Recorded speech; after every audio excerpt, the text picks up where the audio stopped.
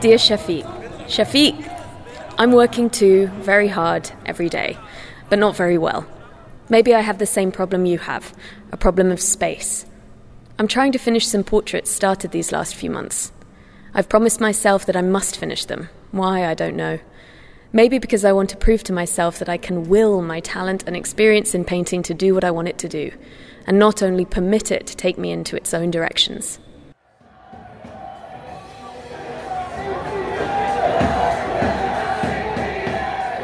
What you just heard was a snippet of a letter sent by Lebanese art critic and artist Helen Khal to fellow artist Shafiq Aboud on September 23, 1974. It's one of dozens of amazing items in a new exhibition at Beirut's Sursock Museum titled, "At the Still Point of the Turning World, There is the Dance." It features not only the work of Helen Khal and Aboud, but many others that were part of their circle in the 1960s and 70s, including Etel Adnan, Simon Fatal, Farid Haddad, Huguette Caland, and many others. The exhibition is incredible. So I asked the curators if they would come on the podcast and talk to me about this unique show that's finally giving this very cosmopolitan era of Lebanese art its due. I'm Harag Vartanyan, and this is the Art Movements podcast from Hyperallergic.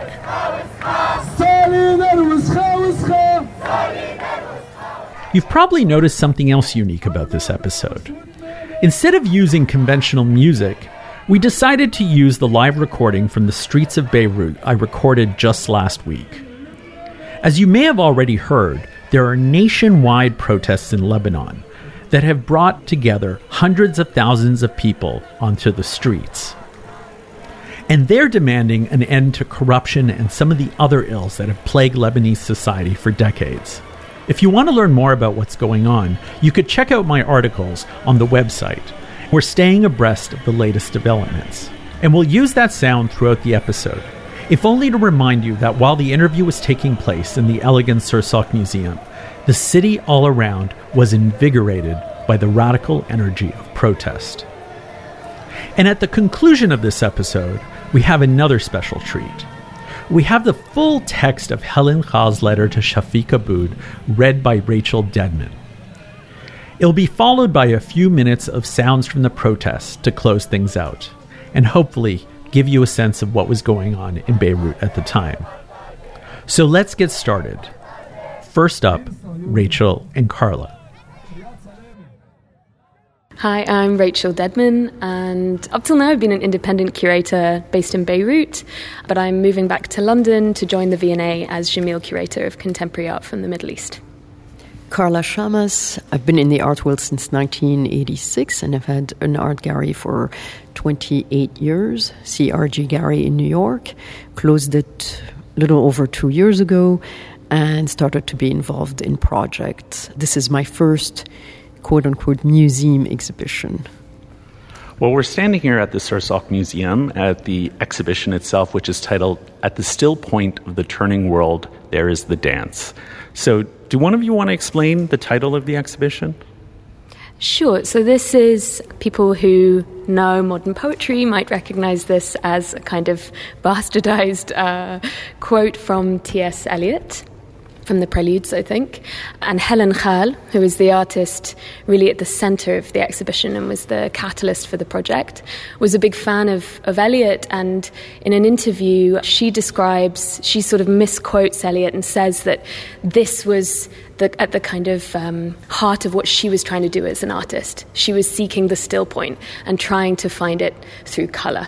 And because the exhibition is so invested not only in artists from the 60s and 70s when she was working, but also in relationships with the literary landscape of the time and the ways that Arabic modernism was looking at Eliot and Ezra Pound and Wyndham Lewis and those sorts of writers, we felt like this was a really fitting title and sort of enigmatic place from which to begin.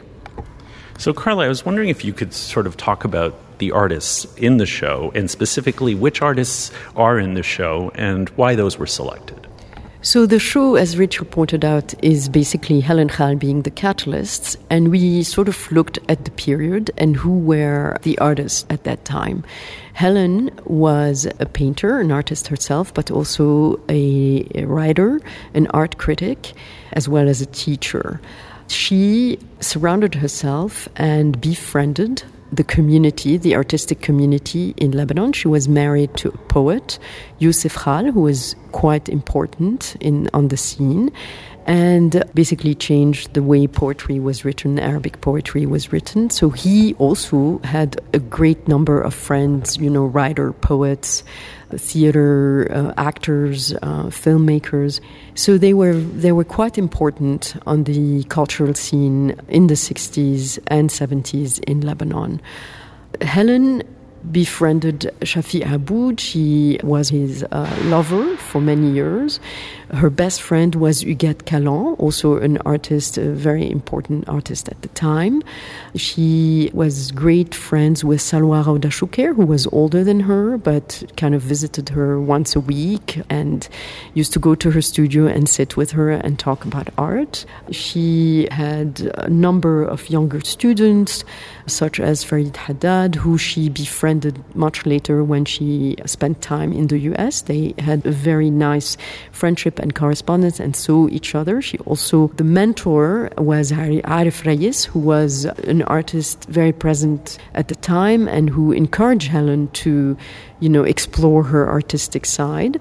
So Yvette Ashar, who is also one of the artists of the show, was an abstract painter and was very present at the time as well, part of that circle of friends. And Etel Hadnan and Simone Fatal, who were partners, and basically Etel was a great poet, and as Rachel pointed out, a lot of the Youssef being so present on the scene in terms of his interest in poetry, and started this magazine called Sha'r and invited Etel to write and participate in a lot of the issues, amongst other great poets. So Etel had a very close relationship with Youssef Chal, and Simone being her also part of that circle and being very present in the late 60s, early 70s on the scene here.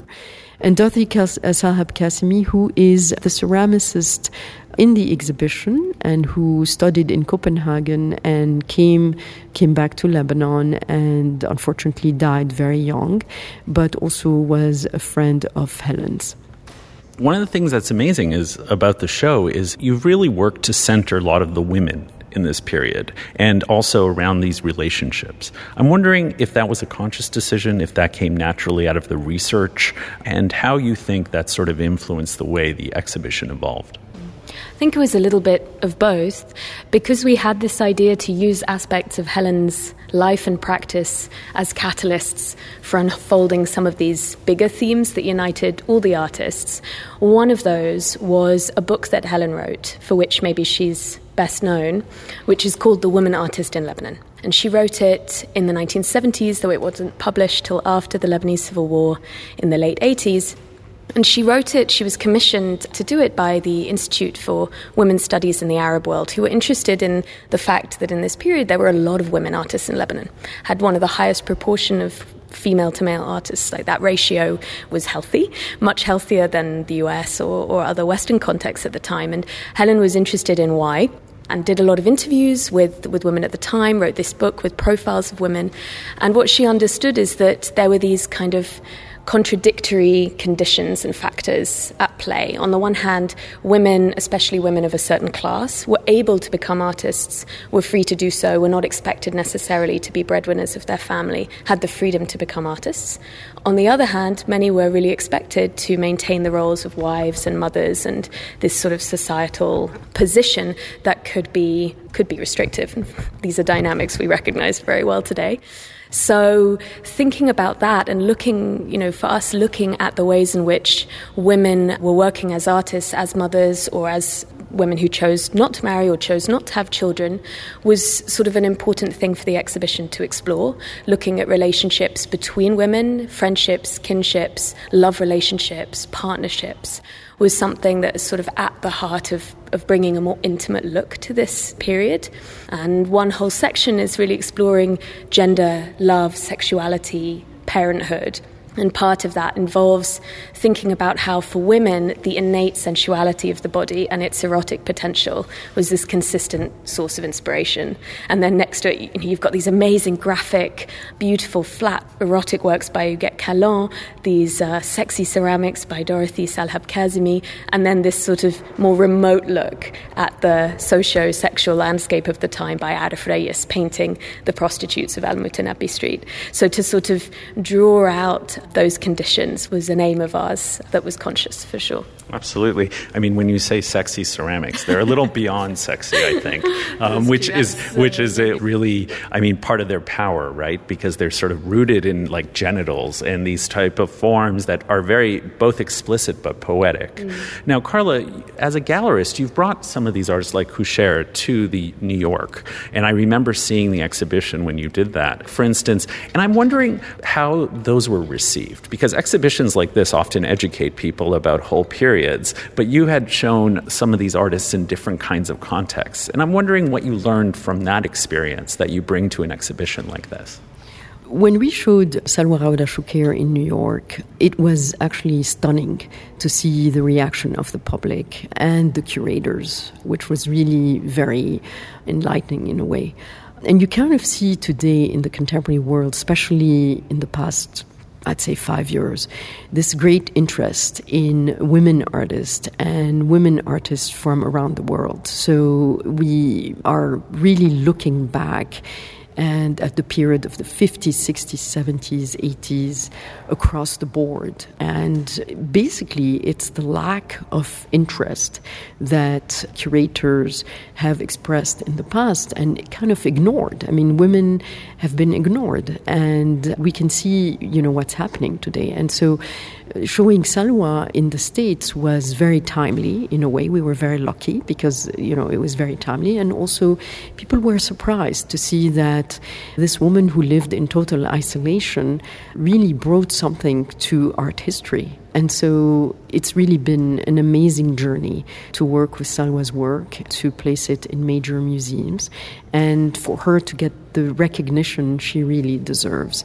And I very proudly can say that the new installation of the Museum of Modern Art, which actually is a bit, proof of what's going on with the progression of how we look at art and how we can make the connections, between artists and times of different places.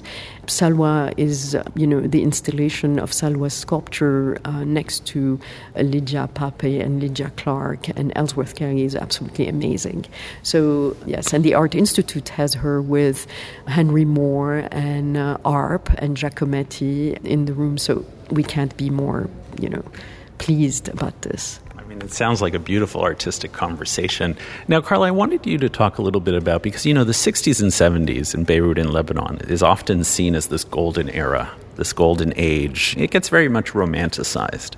But, working in the archives and with this research, what did you learn about that era that perhaps you didn't know before? Well, I have to say preface, because this exhibition is really important to me personally as a Lebanese. I really did not know anything about this period, or very superficially looked at the period. And because I lived since 1978, I lived abroad. So to come back and to really put effort into looking at what our culture has to offer was a great satisfaction. And when the exhibition came about, it was really stunning to see how I was, talking to Joe Tarab, who's a very well-known, established historian here in Lebanon. And one of the things he told me was Lebanon in the 60s was just this amazing place where people met from all over the Middle East, from North Africa as well. So intellects, creative people, politicians from different backgrounds, different social classes, and it didn't really matter. I mean, there was enormous discussion. They were sharing political, social ideas. Artists were very friendly with one another. They were, even though they disagreed on, a lot of things, creative process or political, they came from different political parties. It really didn't matter. And so Lebanon this way was very rich, to the exchanging of ideas and political views was, as he puts it, he said to me, they used to meet in Hamra at the Horseshoe and, people had their own chairs. They'd come and debate, what was going on in Egypt, in Iraq, in Syria. But there were debates and there were constructive debates. They were exchanging of ideas. So when we first started to look at this period was very, finding in the research how Helen tackled, art criticism and went to every single show. And in fact, the commercial Gary 1 and later Contact Gary showed artists from the Middle East and North Africa. And also there were some Chinese artists who lived in Lebanon. There were American artists who lived in Lebanon. And all of that energy was just really wonderful. And Lebanon was a very open country, very welcoming, very sort of, inviting all these different ideas to come about. And it was just really amazing to basically go through that research and find that, yes, this is what the Golden Era was about. It was basically sharing all of these ideas, I think the only thing that I would add is that cosmopolitanism and mixity and sort of rich discourse that Carla describes is certainly true, but was true for a very particular kind of class and in very particular sorts of spaces.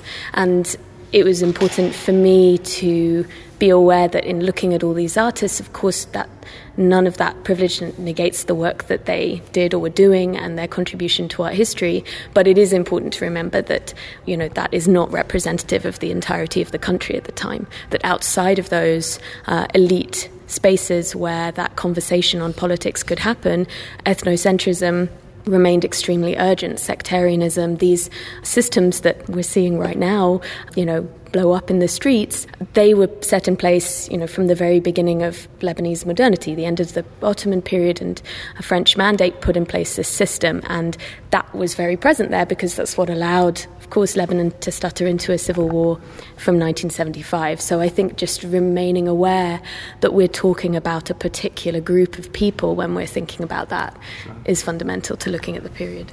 And Carla, these artists were very much bohemian. I mean, these were not people who had a lot of money, and they could you tell us a little bit about their lives? I mean, in terms of that aspect of their work in life?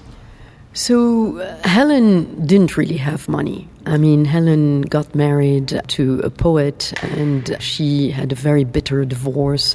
Her husband took her 2 children and she really, throughout her life, was living, I wouldn't say misery, but it was a very difficult life for Helen financially. And many people may not know Helen was actually born in the United States and moved. That's something actually I wasn't aware of initially. Do you want to also address that? How that happened? She was born in Pennsylvania of Lebanese parents. Her name was Helen Joseph. She comes to Lebanon with her mother on a trip in the 40s. She really, I guess, falls in love with Lebanon, the country, the landscape, the person, And she comes back and she basically, in a way, I think part of the success of Helen was the fact that she was American and she was able to really comprehend. I mean, she goes back to the States with her husband, Youssef, who was working at the UN, I believe, at the time. And she does attend the New York school. Was it the New York, the student league, the Art Student League, for a year, I believe. And so she was. She went back 47, 48, something like that. So it was kind of the peak of like the brewing of the New York school, this kind of energy. Absolutely. In fact, I did call the New York Student League just to see if they had any records of, part of also what makes me curious about this period, which we can apply to also, say, Salwa Roda-Choucair, who also worked in Paris at the time, was part of the Fernand Léger school, studio, is to see who did these artists encounter, who did they meet while they were in New York, while they were in Paris, And unfortunately, there's no record of this, or if there is, I couldn't find any. I'm sure if we had time and dug a little more, we can find, something like this. But in her writing, we have not come across anything except for the fact that she was very respected and fond of Rothko, which we can see in her work, really reflected in her work, her influence of, Mark Rothko. But we can't, other than that, there isn't any direct connection to any other artist, which a bit surprises me. The same with Salwa. She never talked about particularly meeting anyone or befriending anyone in that, and I know that some of the South American artists were there at the time, some Eastern European artists as well, important. So, it's another exhibition to think about. But she was clearly taking it all in because, like you said, with these new reinstallations of major museums, seeing her in dialogue with Henry Moore or Barbara Hepworth seems totally natural. Well, and what we have in the last section of the show actually is a small exhibition pamphlet from Dael Fen, important gallery space from the 70s. And in 1970, there was an exhibition of 7 British sculptors here in Beirut, including Henry Moore, Barbara Hepworth, and all of that sort of British gang. And then, we found in the estate of Arif Reyes, his foundation, these amazing images of his sculptures being sent back to Leeds and exhibited in the UK, not long after. So this idea that, the route of inspiration only goes one way, west to east, is of course a fallacy, and there's this much more symbiotic conversation happening between and across artists and these contexts. I just wanted to add, in the 50s, Calder came to Lebanon, Alexander Calder, and Salwa only mentions Calder. She does, mention that she was very fond of his sculptures, but that's about it. Why did he come to Lebanon? Was there a specific project? Yes, he was invited by a couple who, I forget exactly, I think they owned a bank or something, and he was commissioned to do 2 works for the bank. And we found an article that basically says that Salwa was serving tea for, and that's how she... But it's one of those things where, and he never knew she was a great artist as well, but she was very, very fond of his work. Some of the other people, Huet Caland, for those who may not know, was the daughter of the first independent president of Lebanon. But her life was very different because after he passed away, she moved to Paris, is that right? Yeah, she not exactly after he passed away, but she became an artist. She kind of, when he passed away, she was able to really become who she really was, a painter. And she remained here. She had a family. She married. She had 3 children. Huguette was, I would say, probably the most liberal of the whole group, in terms of she was a very liberal woman. She was independent. She thought independently. Her creativity was, some of her painting from the 60s and 70s are just, a proof of, her liberal ideas. And she left her family and moved to Paris and took lovers. And the story goes that she really didn't have any money, although she was the daughter of the first president. And she walked into Pierre Cardin to buy her husband a tie. And she was wearing one of her famous dresses, habaya, kaftans, with some of her drawings on the kaftans. And someone in the store, I guess the director, really liked what she was wearing and introduced her to Pierre Cardin. And the next thing you know, she was drawing a collection for his dresses, of her drawings. So that's how Huguette, really started to make some money in Paris. And then she had a lover. They came to her son. One of her sons lived in Los Angeles, encouraged her to come to LA. And she then established in LA.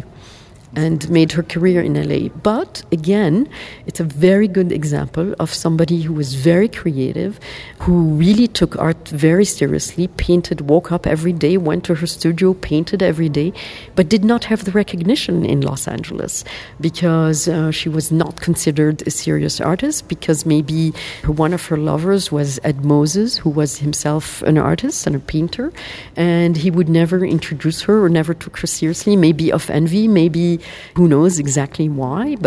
She used to have salons of artists who, I believe Larry Bell was one of the artists who really, spent time with her, and a lot of the California school of artists. She used to have these salons, and all these artists used to come and spend time with her and see her work, but no one really took her seriously. And it's an interesting thing that was happening. Something else that was really important for us in looking at Huguette and Helen was understanding their friendship, because they're artists that in their own rights have been sort of not done justice to in terms of art history. And I think in terms of their styles of painting, you wouldn't necessarily put them side by side and be like, oh, here are two artists that were really looking at each other's work. And yet we know from the archives that they were extremely close friends and shared studio spaces throughout their lives. Huguette, as we know, only became an artist later in her career, age 33, and Helen had studied younger as part of the Alba group. Alba is an art school here in Lebanon. Exactly, the Académie Libanaise des Beaux-Arts, which they were among the sort of first group, Shafiq Aboud, Yvette Achard, Helen Khal. And so Huguette studied at AUB. I love the idea of her as a 33-year-old in her kaftan and sandals walking around with these 18-year-old students all around her. And AUB is the American University of Beirut. Thank you. So what we loved understanding and seeing their letters and reading articles from the time was how much time they'd spent together in their studios. Huguette had this studio in Kaslik, just north of Beirut, and they went and spent in 1970 2 to 3 months just painting there together, doing nothing else. They produced about 40 canvases between them, and at the end had this open studios of the work that they'd made. They're painting from the same palette. They're looking at the same sort of work and ideas or subject matter, even though Huguette is making these kind of graphic, cartoon-like works, and Helen is sort of moving from her portrait phase into a more colour-filled moment of abstraction. They're really sort of interconnected. And again, in Paris, when Helen is going through a tough time, she goes to live with Huguette there, shares her studio. In LA, when they're both in their 80s, we see them rocking down Sunset Boulevard with Shafiq Aboud and then painting in their overalls. So here, these are the aspects of a friendship that don't normally come down to us. They're not made visible. And yet, just like today, the friendships that we forge within the art world, of course, are those that affect us most richly. So looking at that was really important. So I just want to say, to add, we end the show, actually. Most of the works in the show are from the 60s and 70s. We tried very hard to keep that in line.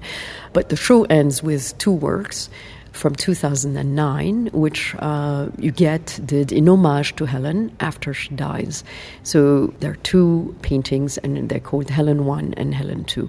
And in a way, it's serendipitous because Huguette passed away about 3 weeks or a month ago here in Beirut. So basically, it ends with an homage to Helen and to Huguette, and to all these artists that are included in the show. So. The part that you mentioned about the Pierre Cardin, it reminded me of the fact that so much in the show is about these blurring of boundaries, these relationships. I mean, at one point there's furniture that one of the artists creates in their home, I assume. And there's also a big literary element. Mm-hmm. And the work sometimes even, I remember speaking to both of you about the work, and, there's a literary aspect even to the sculpture that's called Poem, by Salwa. And I wanted to ask a little bit about that. Why do you think that blurring seems so natural for this group? What was it about that you think appealed to them?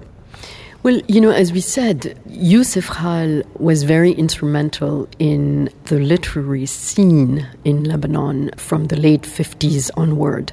Salwa, in particular, was very interested in Islamic art. I mean, her ideas came from architecture and, looking at, she's a Druze, and she basically believes in the infinite. So she was really looking at some of the aspects in Islamic art. art, not in a religious way, but more in a very sort of creative, intellectual manner. And basically, we have to remember, we used to write letters, but we no longer write letters, right? We know, so for us to find these archives of correspondence between the artists, of their interest in poetry and literature, was really, really important, because if you look across the board, it's not just in Lebanon, it's across the board at that time. The 50s and 60s, all over, Europe, America are so rich. There was a book recently published called The 9th Street Women, and looking at 5 women artists from the 60s, from the late 50s, 60s, and you see the same thing happening. Elaine de Kooning, nobody really knows her as a painter, or she was ignored as a painter. She was more known as a critic and as a writer. So it really happens across the board. The same thing in Europe. So I don't think it's an isolated example. Lebanon really followed, it's not that followed, but it's what was happening. Literature, theater, film, art, all of this was really happened organically, no? I think in the mid-20th century in Lebanon, what's certainly true is that there are fewer distinctions between these disciplines than maybe we have today. Artists were inherently writers, poets, and engaging with both forms of creative practice. Helen herself is maybe more prolific as a writer than as an artist, and wrote a lot of poetry. Yusuf Khal, whom we've mentioned, was in the US and very inspired by the work of Eliot, Ezra Pound, Archibald MacLeish, these modernist poets, those who had founded the journal Poetry in Chicago, the Review.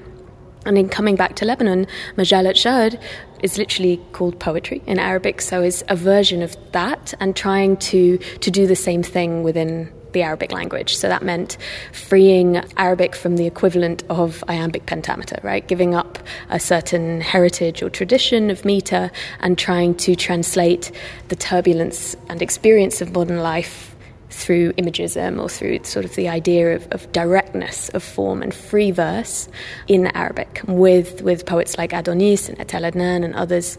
That's what he was trying to do. And for me, an interest in the exhibition was trying to think of the notion of free verse and that process or approach to writing as something that can be applied to looking at artists from this moment working in abstraction visually, and thinking about the book as a form that sort of married both of those interests. I always wonder, though, about that collaborative aspect and how much, because I do think often the art market or, a strong art market, with the lack of a strong art market, I wonder whether that encouraged the collaboration. Because I think sometimes the art market likes to look at the individual artist. I've had collectives tell me that often galleries will reject showing collectives because it's sort of a little more difficult than the individual. Did that allow a certain kind of freedom? What do you think of that idea? I never really thought about the art market while working on this exhibition. For me, it was all about really discovering very exciting artists and looking at their work and at the time, and not at all thinking about the art market. All my training was in the commercial world, so it's stunning that, in a way I never really for a second thought about, and the reaction of people when I said they said, "Oh, is it for sale? Is the exhibition for sale?" And I was horrified. So, so it's very refreshing to step away from the art market. And I think closing the gallery made me really look at things. I'm very passionate about art and still think every day about art and artists. And I must say the show gave me great, great satisfaction, to be free from the art market, I guess. So now, Rachel, I'm wondering if you could talk a little bit about the fact that so much of the correspondence is in English, which I think people are surprised. I know Lebanon. I know how multilingual it is. It's not as surprising to me. But I think for other people, even, here we're in the midst of very major protests in Lebanon, and so much of the graffiti on the walls is in English. And I wonder if you could speak to that sort of the presence of English and even French to a certain degree, and why in this exhibition so much of that correspondence is in English. Mm-hmm. First of all, I should say that methodologically, we are two curators who, though we both speak and read Arabic, or at least more comfortable researching in English. So that's a bias that is definitely present.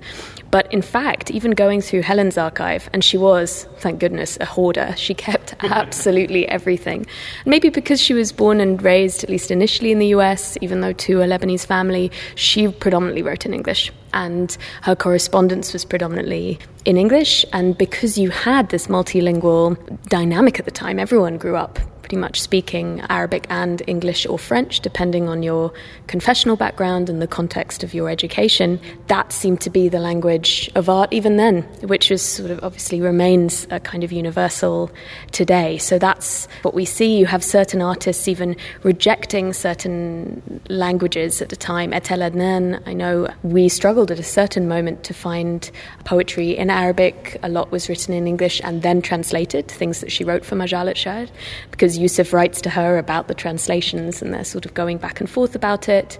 At some moment, I think she rejects French as a colonial language, maybe takes it up again later. So language is this very charged thing, and at the same time is sort of is mundane. So maybe in certain cases there's a significance there, and in others it's kind of reflective of what we've known to be true for decades, which is that English seems to be this kind of currency linguistically within the art world and the language in which they communicated with one another.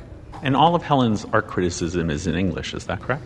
I would say mostly, yes. Okay. So did you want to talk a little bit about that, the presence of English? And I'm curious in the intellectual sort of milieu that these artists functioned in. Hard for me to say, but as Rachel pointed out, Beirut was quite cosmopolitan. I remember as a child, my mother is Palestinian, my dad Lebanese, and my mother went to an English school, my father to a French school. So when we were growing up, English was very present in our, not so typical of a Christian family, because as Rachel said, it was more French was more used in Christian family as opposed to, That said, we were always told that if we wanted to go out in the world and be somebody, we had to learn English and we had to speak English. So I think English was, I don't think we should stress too much on language, because Lebanon was really cosmopolitan, so language came easy and, everyone was accepted. So I don't think we should stress too much on the language, and, it was kind of organic, automatic, you never really thought about it.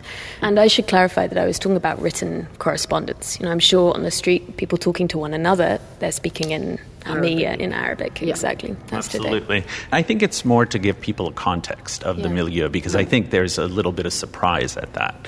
Now, when it comes to some of the objects, I wonder if each of you could choose a favorite artwork or, painting or a video that you'd like to sort of highlight for people. It's a hard choice, but I think instinctively for me, to have discovered Dorothy Salhab-Qasimi was really amazing, and for many reasons. I just thought that her handling of the ceramic and how she translated it in a totally not classic fashion, but using classic methodology, is really quite brilliant. And I kept on looking at her work, and of course thinking about Georgia O'Keeffe, thinking about Louise Bourgeois, thinking about some of the Eastern European artists that I've come across just recently as well. Thinking about somebody like Carol Rama, the Italian artist. And it's very hard to pick, because when I look at her work and I look at Huguette Callan as well, there's such a strong relationship. I look at some of the Helen Khal works as well, Simone Fattal as well. The way this show has organically come together was really quite fun, and really not just fun, but it's all there, like these influences, these friendships, these just correspondence between the artists, whether they knew it or not, whether it was conscious or not, is really at the end secondary because the result is there. I mean, you really see how they beautifully were interlocked with one another, even between, when you look at Shafi Aboud and you look at Yvette Achar. I mean, sometimes it's hard to, at certain work, it was hard to really see what did Shafi do and what did Yvette do. It was hard to really. So where did you find Kazemi's work? Like, where do some of these works actually exist? Well, I think Rachel did an amazing job in the research part of all that archives. We were very lucky because the archives of Helen Khal were all given to this man by the name of César Namour, who was also very important in the 60s and 70s, was one of the founders of Contact Gallery with Waddah Faris, who was an Iraqi and established in Beirut. And César kept the archives in Maqam, this place that is outside of the city, this amazing place that could be a great artist in residency place, but kept them. Carla just promoting Maqam here. It really is worth a visit for researchers in Lebanon. Yeah. So he, amongst other, he had all of Helen's archives, and Rachel very patiently went through every single piece of paper and pulled some amazing letters that you can see in the exhibition that are really, I think, enlightening. But also, I have to mention Farid Haddad, who was a great artist, attended AUB, left in 1975, and kept amazing archives from the period, has every single poster, book, piece of paper very diligently, and is an artist in his own right, became a teacher at various places, and the last place in Concord, New Hampshire, where he still lives. And he was very helpful in, pointing in the right direction, and gave us everything he basically had from that posters and, catalogs and publications. So most of these, are they in private collections? Are they in public collections? I mean, do you want to address that, Rachel? It's a little bit of both. The majority of collections in Lebanon are private, but that doesn't mean that some don't have a public-facing aspect or are more institutionalized. Things like the Saradar collection from Sersot Museum itself, where the exhibition is held, from the Dalwul Art Foundation, and then from important collectors, people like Saleh Barakat, and then from the foundations and the estates of the artists. The Arif Al-Reyes Foundation, Dorothy's works, the ceramics, are in a little museum in her name up in Roumieh, maintained by her sister. Other foundations like Salwa Rawda Shu'airs and, the estate of Huguette Calon, Janine Reber's gallery. So these sorts of collections, really both small, some very modest, some really private and just people who've collected this material over the years, and more institutional, were incredibly generous and meant that all the work in the show came from within Lebanon. So why do you think it's taken so long for this art history to be looked at this way, Carla?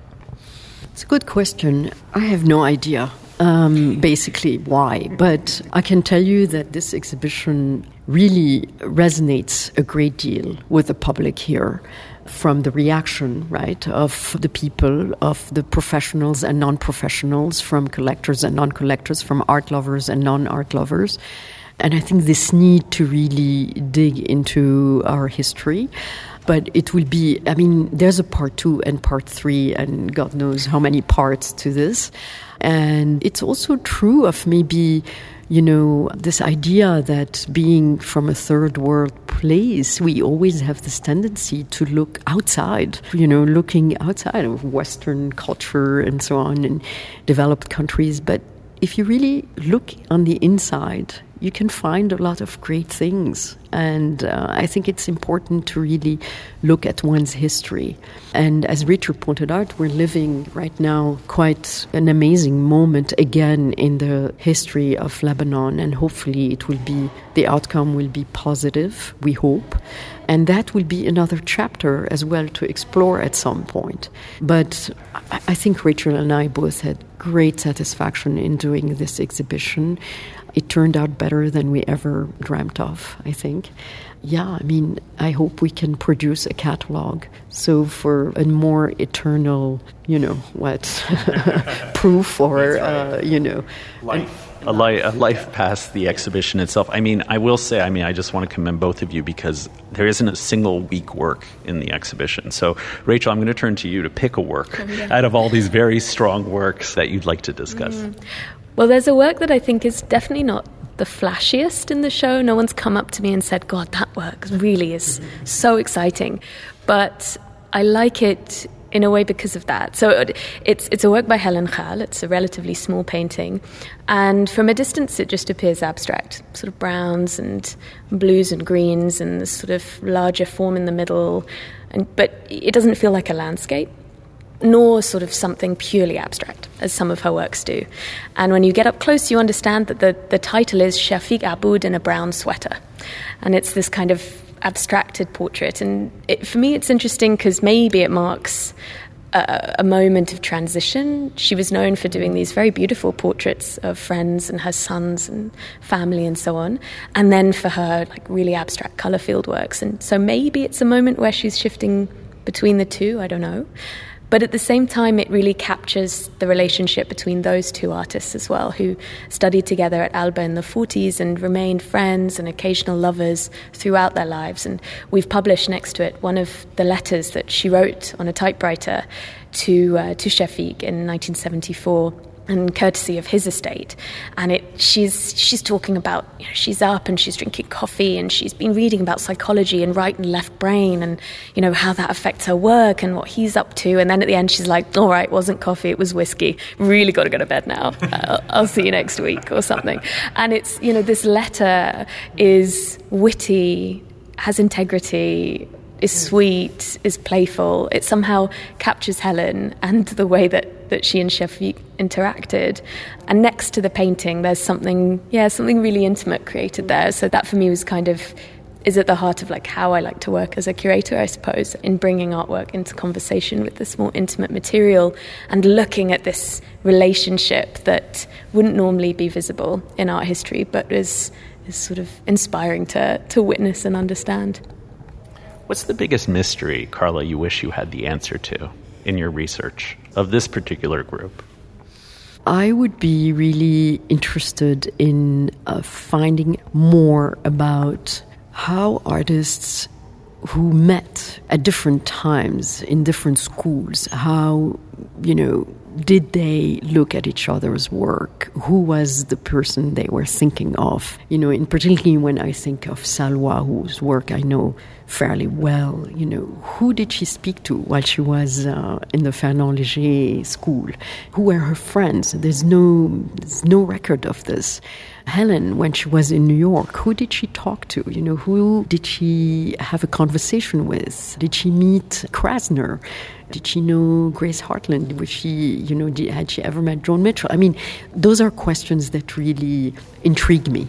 And it's interesting that today, as museums are unfolding into the dialogue of modernism and contemporary art, how they are juxtaposing artists and thinking about influences. But we really have no record of this. I mean, it's our own rewriting, our own history and our own, understanding of how objects or how work should be seen.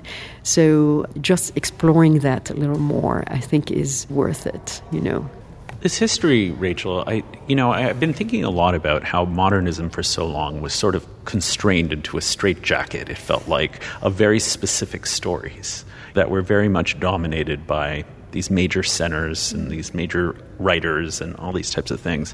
What do you think histories like this do to that history? Because, there's a big debate on, does it change the history? Is it just we have to redefine all of it? I mean, how does this work in the way you think?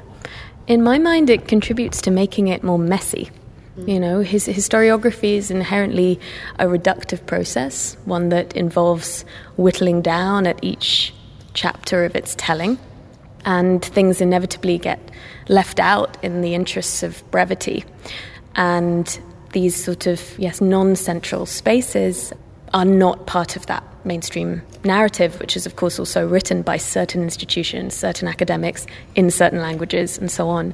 So contributing to sort of push back in some nuance, make it complex and messy again, keep it uncertain, keep things ambiguous and ambivalent, is, I think, important, because we don't know all the answers to history. This isn't a show that's trying to be definitive by any means.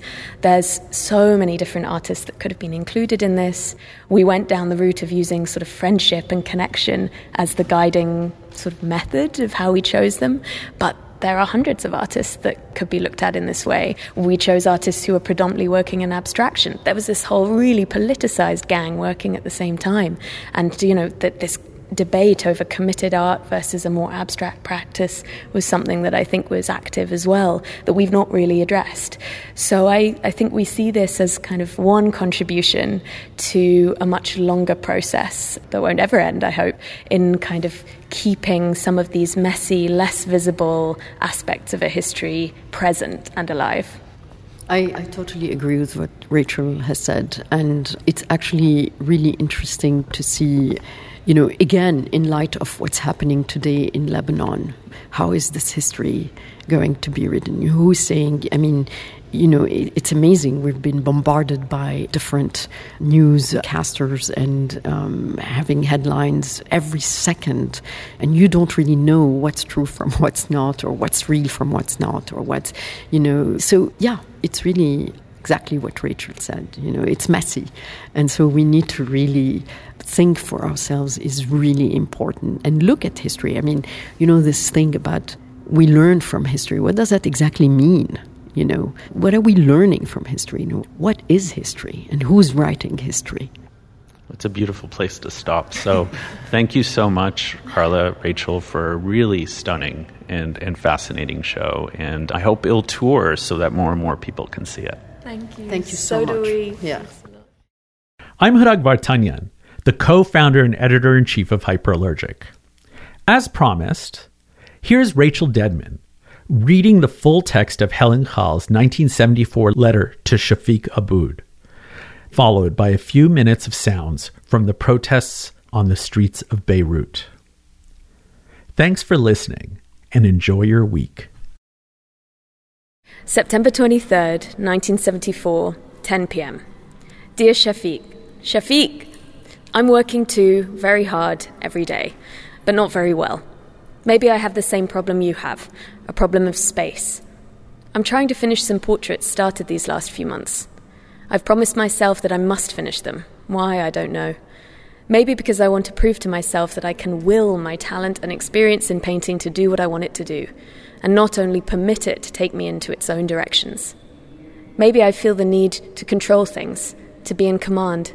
Maybe I'm afraid to let myself go.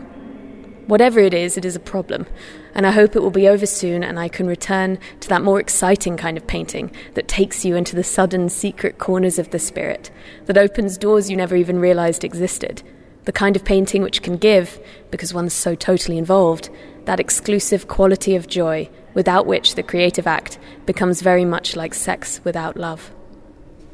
But I want to talk to you about space, with some amusement, because your comments about your work, the way you pose your questions, are so very much like the Shafiq of 25 years ago. But to tell you my thoughts around space. And space is not wide, free surfaces, nor is it just the air around the object, nor the depth and dimension and compositional quality of a painting. Don't you think that romanticism and anecdotic painting must also have its space? That without space, it becomes merely the expression of a literary idea? I read something this week which supports very much my idea of space. It was in an article about the psychology of consciousness, and it was describing a certain division of the brain. It seems the brain has two hemispheres. The left one, which organizes reality by means of an analytical, logical, sequential way of thinking that we've learned to take for granted. And then the right hemisphere, which operates in a very different manner, is equally important, but which involves a completely other way of thinking and looking at things, another way of perceiving reality. The author continues, "We are all seeing things in two ways at the same time. If the left hemisphere is specialized for analysis, the right hemisphere seems specialized for holistic mentation, that is, seeing things as whole. Its language ability is quite limited. This hemisphere is primarily responsible for our orientation in space, artistic endeavor, crafts, body image, recognition of faces. It processes information more diffusely than does the left hemisphere, and its responsibilities demand a ready integration of many inputs at once. If the left hemisphere can be termed predominantly analytic and sequential in its operation, then the right hemisphere is more holistic and relational, more simultaneous in its mode of operation. So how does this apply to painting? When we paint, we try to orient our creative intention into its own kind of space. We perceive things in a whole way, in our own private whole way, and we want to put it down on canvas. We create the space for this private vision of the whole. We cannot be analytical about it, as I am now with these damned portraits. The process of realizing is a very secret, devious one, but it is always a matter of orientation in space. So maybe you should think again about space. There's no valid painting without space, and you don't paint with the left hemisphere of your brain, except sometimes, like me now. You say, I love to be happy. It's my nature and my immature side. I say, I love to be happy. It's my nature and my mature side. I finally refuse to be unhappy, and I will always fight against my very dangerous tendency to fall into despair and sadness and depression. It happens often to me, but I still refuse it. Your nature is to be happy. It shows in your painting. Your best paintings are paeans of joy, very insistingly pro-life, very strongly alive. Even in the bad times, when you do not paint, it is because you refuse to give shape to unhappiness. And if you do, it is an expression of a despair you don't really believe in. I guess when things are so bad, you just don't paint at all. This is the way it is with me. Either I don't paint at all, or like now, though I am not in despair, still not completely well, when I am painting only with the left hemisphere of myself. And that's all for now. I'm trying to arrange the schedule of my trip to the US. I had a letter from New York today saying that they, the AUB, are ready to help arrange a lecture tour for me, but I must tell them the dates and places I want to go. So now I must decide definite dates and things like that. I need a 1975 calendar and a map of the US before I can define any kind of program. Silly, but practical and true. I will most probably still be here for part of the time you are here. Are you coming to Beirut in January? I don't think I will leave until March. There are things I must finish here, besides gathering enough money for my trip. And besides, I am giving my very serious consideration to the fact that I too would like to spend some quiet time with you. Anyway, we shall see, and let the right hemisphere take care of that. It's probably midnight now. I don't have a watch. I'm hungry and beginning to be sleepy. So good night. It wasn't coffee I had. It was whiskey, but not very much. Love, Helen.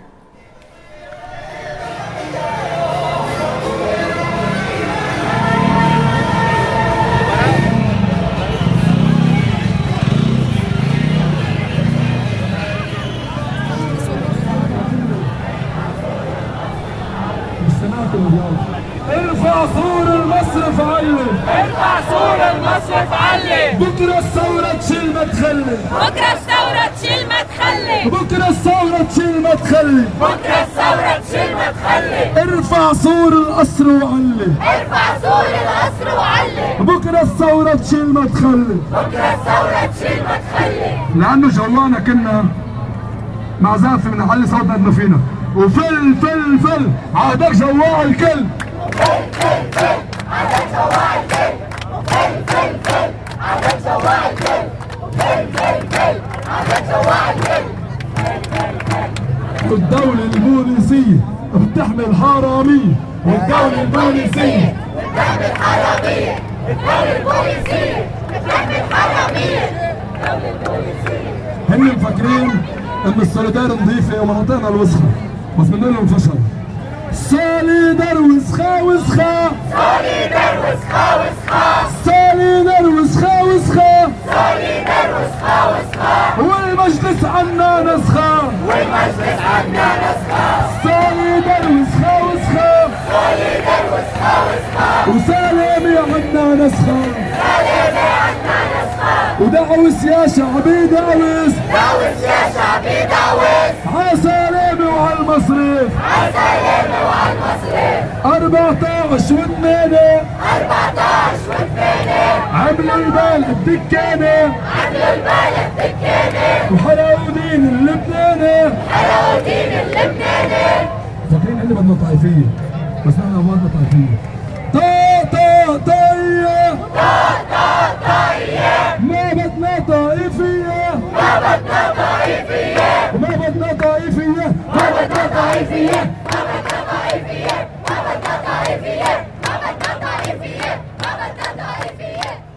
وكلهم يعني كلهم لبنان أقوى منهم